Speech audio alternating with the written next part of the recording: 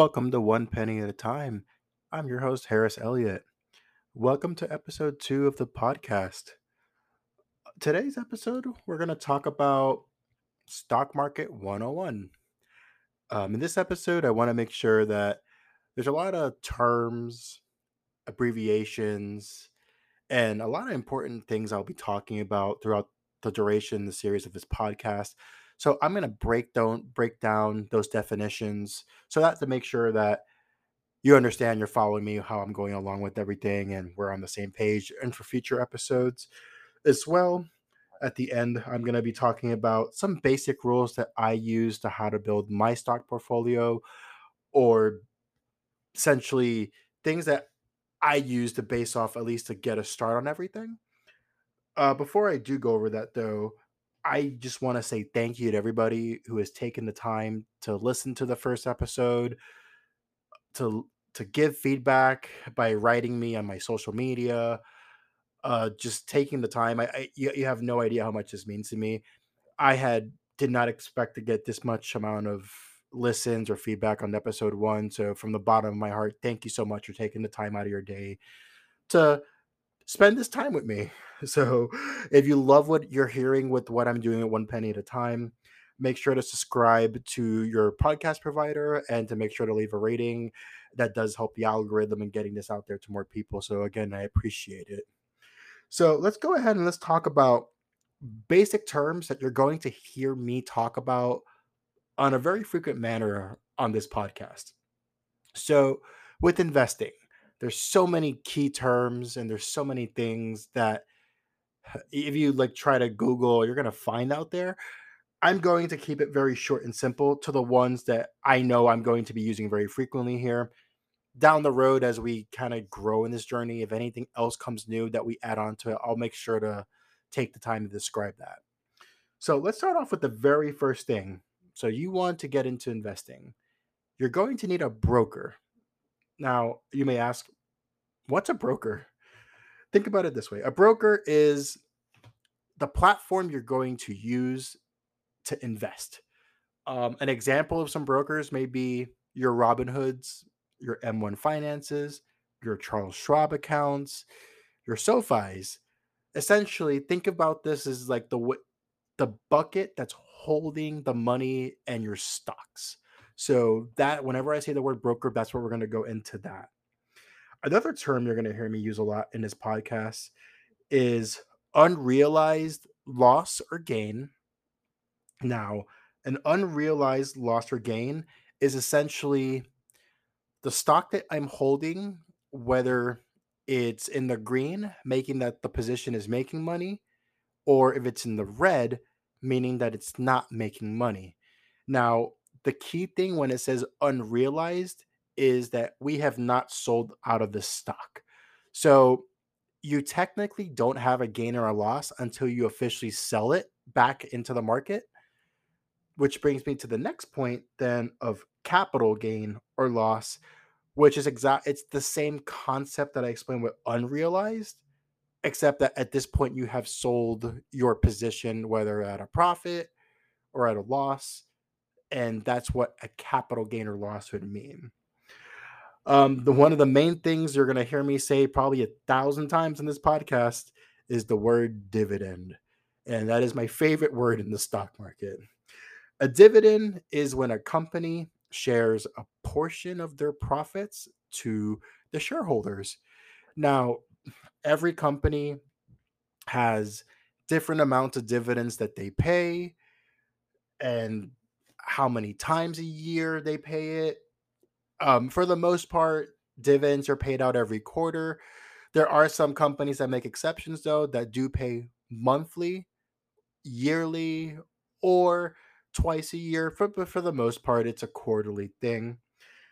Now, with dividends comes a very important word, which will be used to think of what you want to use when you're going to look at stocks, which is called a dividend yield. Now, you might be asking to yourself, what the heck is a dividend yield? A dividend yield is essentially an annual dividend per share divided by the stock's price. You might be saying to me, Harris, I still have no idea what you're saying. Speak to me, speak to me in like a more simple way. And that's a great way to bring in an example. So, a dividend yield. I'm going to use Coca-Cola as an example because it's just a very popular company, and just want to use this as an example here. So, at the time of this recording, this is on Sunday, the 28th of August, 2022. Coca-Cola share, the price is $63.11. Now, Coca-Cola pays currently a 44-cent dividend every quarter. Now, if you times that by 4, so essentially 44 cents times 4 is going to equal $1.76. So Coca-Cola pays you $1.76 every single year for each one share that you hold in the company. Now, if you do the division and the math into that, that equals a 2.79% yield. Pretty decent. So when we talk about a dividend yield, that's how I'm getting to that number or that term. So that way you understand kind of what we're talking about here with that. Now, other terms you're going to hear me say is ticker symbol. Now, ticker symbol is pretty straightforward. Think of that as like the code name or the abbreviation of how you want to look it up in the stock market. If you wanted to look up Coca-Cola in the stock market, their ticker symbol will be the letter K and the letter O. And if you write that into your broker, you can pull it up there, and then you can look up the information of what the price is, how the stock's going up and down on a certain amount of time. And a lot of brokers will also include some links on there, which is like recent news on the companies and just other events like that. So that's pretty cool for that. Now, other things you're going to hear me talk about a lot here is it's called the ETF. So the letter E, the letter T, and the letter F. That is an abbreviation for Exchange Traded Fund. Now, same thing. You must be asking yourself, Harris, what the heck's an ETF? It's a great question. So, an ETF, think of it this way: a stock is one company, an ETF is a basket full of companies. So, if you want to diversify and say instead of putting $1 into Coke, you could put $1 into ETF, and that ETF may have 100 holdings in it or 500 holdings into it or more. Every ETF is different as far as what is in the basket. So that's going to depend upon what you're trying to look for and how you want to diversify.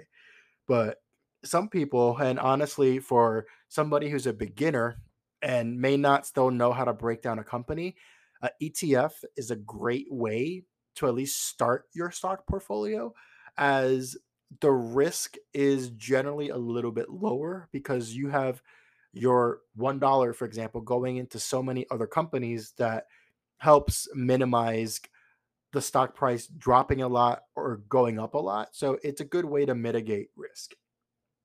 Another abbreviation you'll hear me say a lot here is called a REIT. A REIT, and that's going to be letter R, the letter E, the letter I, the letter T, stands for Real Estate Investment Trust. Now, that is a type of stock, but they are real estate related. Now, REITs have that definition because for them to be qualified as a REIT, they have to pay out 90% of their profits back to the shareholders, in which in turn for them gives them tax benefits from the government. I'm going to keep it to that for now. Going over REITs is for a whole nother episode. I just wanted to make sure, though, at least I gave you some basic definitions to at least kind of at least when you hear that in the future, it's like, oh, I remember Harris talking about this. Now, we talked about a broker. Now, if you want to do your own stock portfolio, you got your broker, you know which broker you want to use. Now, what type of account you're going to open? And you must be going, wait, there's more than one account? Oh, yes, there is. I'm going to talk about three types of accounts. There are more than this, but these are the most common ones that are used throughout people in today's society, at least race for today. And we're going to talk about a 401k, a Roth IRA, and a taxable account. Let's start off with a 401k. And I'm sure a lot of people listening to this have heard that term before at their job or at their work. And a 401k essentially is a tax account that is normally that's grabbed through your employer. And some benefits to a 401k include uh, tax benefits for yourself. So when you do a 401k, when you're putting money into that account, you are not being taxed for that right now, only when down in the future, when once you retire, you then start grabbing money out of the account. So that's a good way to move taxes into the future. Also, another benefit with a 401k is that employers may offer a match. So, for example, let's say that your employer says, hey, we will match you dollar per dollar up to 5%. So, let's say that out of your paycheck, you put 5% into your 401k. And for just to throw out an arbitrary number, let's say that 5% of your check is $150. Your employer will put in $150 as well as your $150, creating that match. Essentially, free money. And it's a great way to help build up some money for retirement in a pretty quick manner because essentially, whatever you're going to put in there, if they match it, it's essentially doubling it every time you put in money. Now, 401k, you must ask yourself, if I don't have to pay taxes right now, why do I put all my money into that? Well, you can't. The government has rules for that. As far as for this year, for this tax year, the maximum amount of money you can put into a 401k is $20,500. So there is a cap on it. So that is something to keep in mind.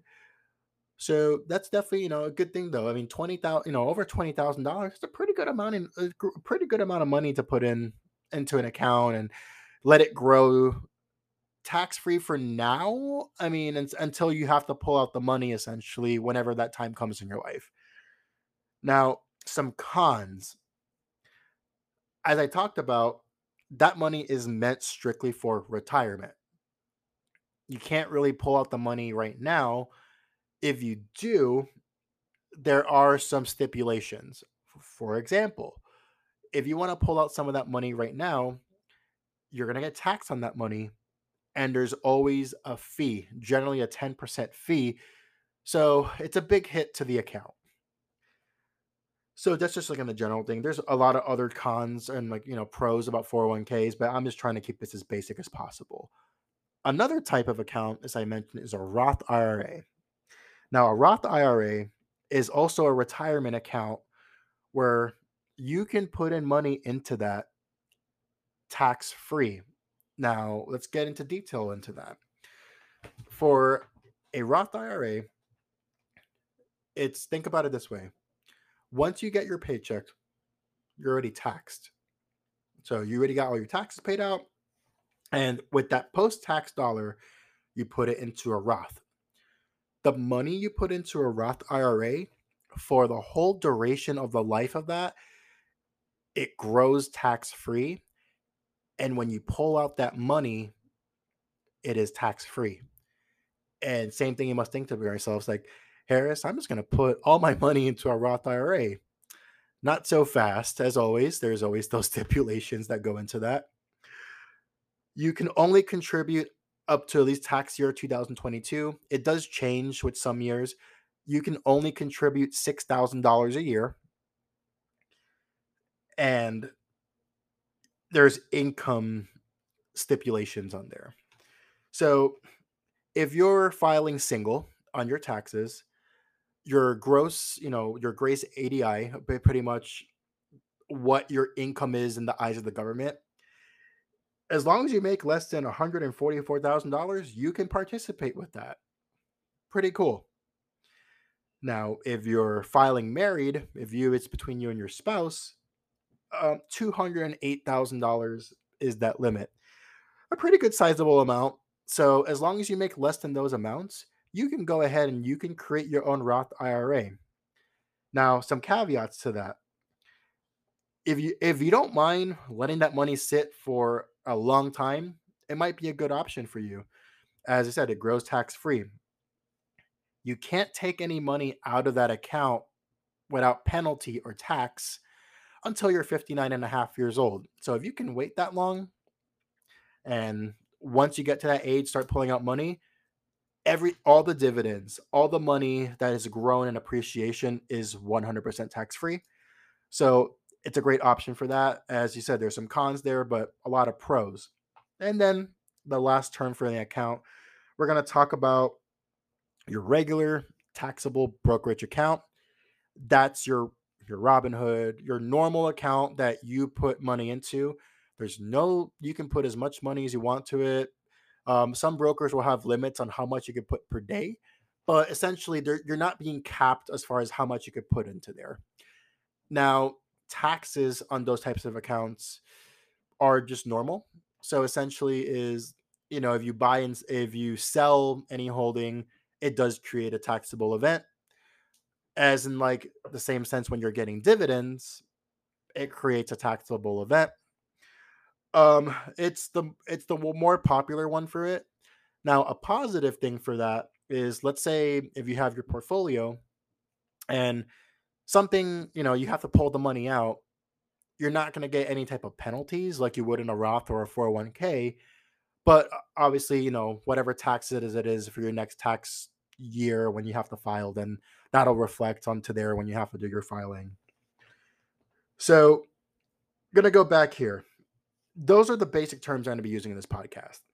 Now, I'm going to talk about some simple rules that I use on how I built my portfolio and what I look for. So, my rule number one is invest in everyday products that I use in my life and companies that I believe in that have a good future ahead of them, have good numbers, and are consistently growing their business. I'm going to give you three examples of stocks that I have in my portfolio that I use pretty frequently. Apple. I don't think I need to give you a definition of what Apple is. Apple is it's the largest company in the world as far as dollar size. It is. Who doesn't have an iPhone? Everybody has an iPhone. Not only people think about the iPhone, the iPad, and the iMac, Apple is also one of the largest, if not the largest, subscription company. Think about Apple as Apple Music, iCloud, Apple TV, and much more. Another example, Target.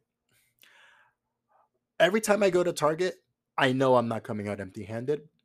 Me and my wife, we love going to Target. It's kind of like a bonding experience. And you essentially can, if you go to Target, you're buying from a retailer, but then you think about all the other companies I have in my portfolio that I buy at Target. For example, Apple products, Coca-Cola products, 3M products, Procter and Gamble products. So if I go to Target to buy these products, I have an opportunity to buy other companies that are retailing at Target that I have in the portfolio. And a last example I want to use is Best Buy. Best Buy, I've been going there since I was a teenager. And essentially, every major electronic purchase I've ever done has been through Best Buy for a couple reasons. One, their credit card is the most friendliest way to make a big purchase, in my honest opinion. But as well, I have never had a bad experience going to Best Buy. I always get great customer service. I personally love going there, and it's just a great time. So I just want to use those as just basic examples. That in the future we'll go over more specifics on like the business side of it, but I just want to kind of tell you about basic things of what I look for in some companies. Another rule I have is invest in what you know. Don't take advice blindly. Kind of like we always say, only invest in companies that you really know about if you're not really deep into the stock market. Um, and like I said, on the you said like social media or like YouTube, which is a very popular for this kind of stuff. There's these people who talk about stocks or companies you've never heard of, and you're like, okay, I'm gonna emulate this person. You put $100 into it. The next day, you lost half your money. So just take advice with a grain of salt. Even coming from me, I'm just documenting my journey. I would never tell you to emulate what I'm doing. Just you know, listen out and do what you think is best for yourself. Another thing I like to do is invest what you're comfortable losing. Don't put your life savings into the stock market. If you're comfortable putting in $20 a month, that's what you put in. If you're comfortable putting $200 a month, that's what you put in. So on and so forth is what you're comfortable losing if the market was to take a major hit. That's what you should put into the stock market. Don't put your rent money in there to make a quick buck and then kind of get it back, because you never the market is unpredictable. It can skyrocket one day, it can go down to earth very quickly another day. There's no way of knowing. We're not Madame Cleo. We don't have the crystal ball to make those predictions. Not even the best investors can make those predictions. Another thing here I like to always talk about, and I mentioned this in the first episode, don't get emotional. This is long-term investing. When in the first episode I talked about whenever there's like a correction or a crash, I get excited because I'm long term and I can buy companies at a discount. Now, I'm going to go back and use our dividend yield as an example of why I get excited. We talked about Coke having a 2.79% yearly yield on $62. Let's just say that Coke had some drop in the market and now that stock price is $55. The dividend yield is going to change. For the most part, the dividend in the quarter stays the same at 44 cents. But if you buy one share of Coke at $55 with $1.76 yearly dividend, instead of getting 2.79% back, you're now getting 3.20, so 3.20% back. So your dollar is working more for you when those things happen. If you're, like I said, and in the episode when I talked about if you're a day trader or a gambler, none of this applies because you're just literally just going with the swing. But when you're doing long term, this is a great example of why I personally right now enjoy stock market crashes, because I get an opportunity to put the same amount of money I put every week or every month, but getting more from my dollar.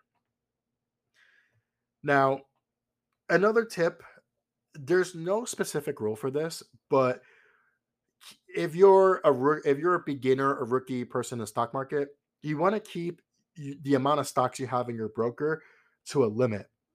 Now, for myself, I feel comfortable having 30 holdings in my portfolio at this time. If you're still trying to learn the market and you don't know a lot about it, you want to keep it as simple as possible. So, for example, 5 to 10 holdings or stocks in your broker may be a good start, and build off of that as you start getting more comfortable. And then you decide to maybe, hey, I think I want to expand a little bit more. I feel more comfortable. I got a decent amount of money in these holdings. Let's try to build off of that. That's just the basic rule of thumb, but there's really no right or wrong. There's some people that are have 60 up to 100 stocks in their portfolios, and that's fine if they have the capability of managing that and feeling comfortable with that. Now, these are all the basic things that we I wanted to go over in this episode. And again, I can't thank everybody enough for all the support, everybody who's contacted me, who has shared everything, and believes in what I'm trying to teach here with one penny at a time.